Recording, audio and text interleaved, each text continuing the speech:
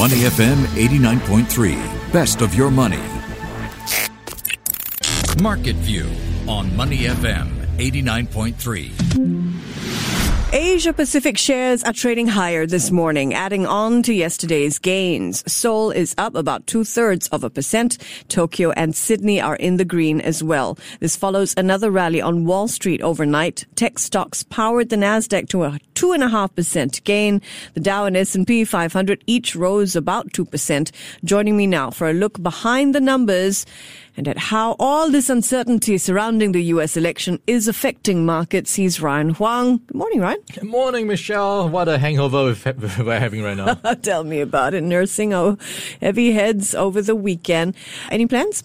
Well, just to, I guess, keep things quiet for a while. It's been so busy the entire week. And it's not just the U.S. elections. We had the FOMC, you had the Ant Group curveball.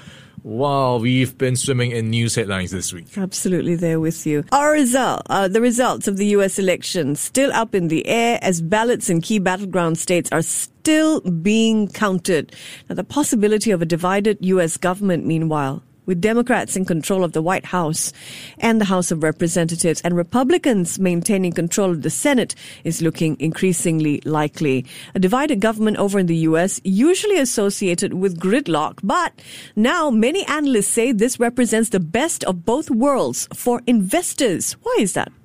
Yeah, so it is a, I guess, good scenario in the sense that if you get a divided government, this is likely to mean status quo. Not much will change because any policy will be tougher to get through.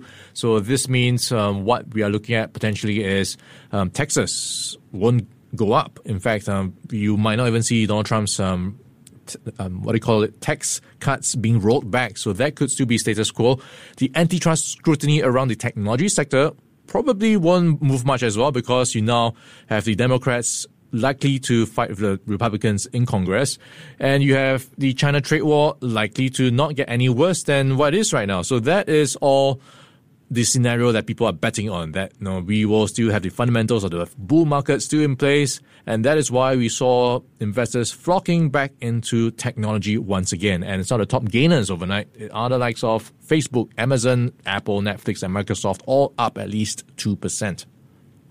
Now, whether the U.S. government is divided or should President Donald Trump end up winning this election, analysts say the odds of a large stimulus package are not great. And without a lot more fiscal spending, this puts pressure on the U.S. Federal Reserve to do what it can to boost the economy in difficult times. So in the midst of this election, the Fed just concluded its latest meeting. What did Fed Chairman Jerome Powell have to say about all this? Yeah, he is under pressure to kind of do a bit because the fiscal stimulus package is not coming, and people are watching out to see what Fed Chair Jerome Powell could say or do to encourage the market sentiment. But all in, he stuck to the script. He didn't move on rates. That was widely expected, so it's still near zero for at least the next 3 years. So he has already communicated that. But maybe he did give a bit of an encouraging tone in how he said the Fed is prepared to do more, whatever it takes to make sure the economy can bounce back. But there is, of course, a certain limit to it. So potentially we could see down the road more expansion of its bond buying programs or more guidance around it.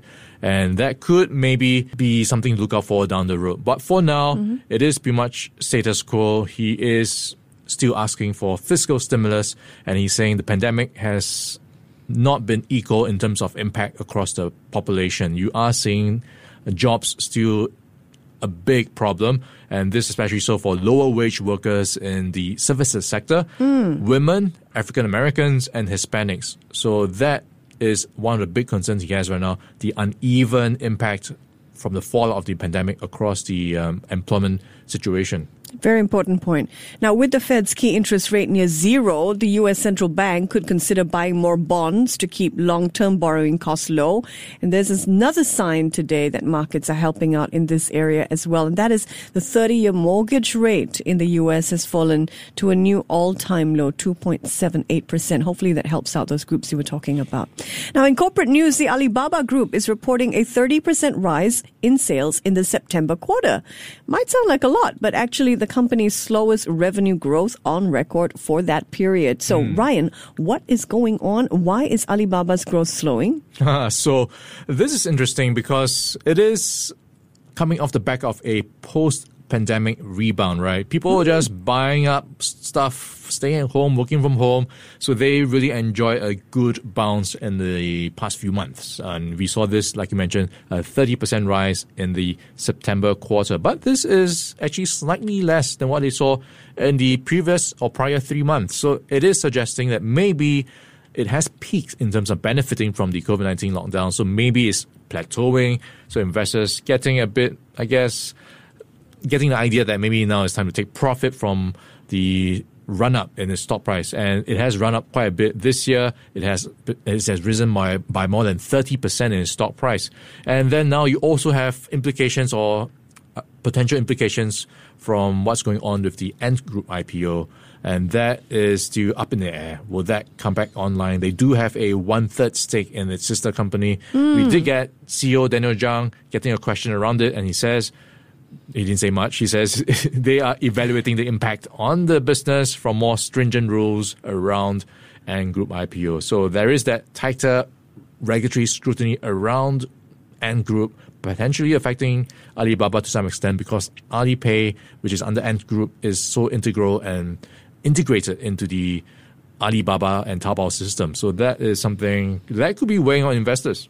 Yeah, so investors, I think, already on edge because of that relationship, right? Alibaba and Ant and the postponement of that IPO. But I just want to dig a little deeper. How do you think investors have received this news? Yeah, so looking at how we saw the ADRs on the New York Stock Exchange trade, it was down by 2.7%. And that pretty much follows what we saw in the Hong Kong trading session where people were also selling off the stock. So it is, I guess, maybe a reassessment of valuations when you think about how there's going to be more regulations, how potentially Alibaba or even Ant Group needs to cough up more money to operate in terms of buffers for capital, in terms of compliance. So all that is on the back of our minds on top of the latest earnings results we saw last night, showing that growth could be slowing. So more reason even for those who are jittery to take profit. In other news, the U.S. Justice Department has seized more than $1 billion worth of Bitcoin from a digital black market platform called the Silk Road. That platform was shut down 5 years ago following the successful prosecution of the Silk Road's founder. But until now, officials have wondered, where did the money go? So Ryan, have they found the money? Okay, they have found the money, $1 billion worth of Bitcoin.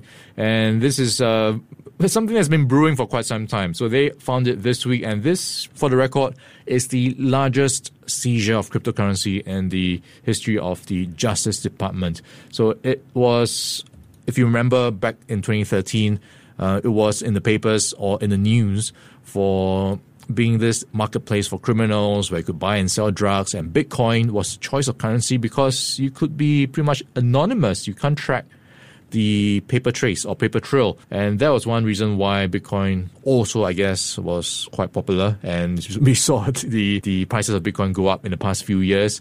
So that is actually seeing a lot of interest this week as well. Bitcoin climbing to 2-year highs at around $15,000 per Bitcoin. So we are looking at the cryptocurrency doubling in price year to date. So that is, I guess, very interesting when you think about how this is putting Bitcoin in a bad light. Indeed. And when it comes to the money and who gets to keep it, apparently the U.S. government may not get to keep all those Bitcoins because they still have to prove the case that these funds were illicit, and they have to make a proving in court.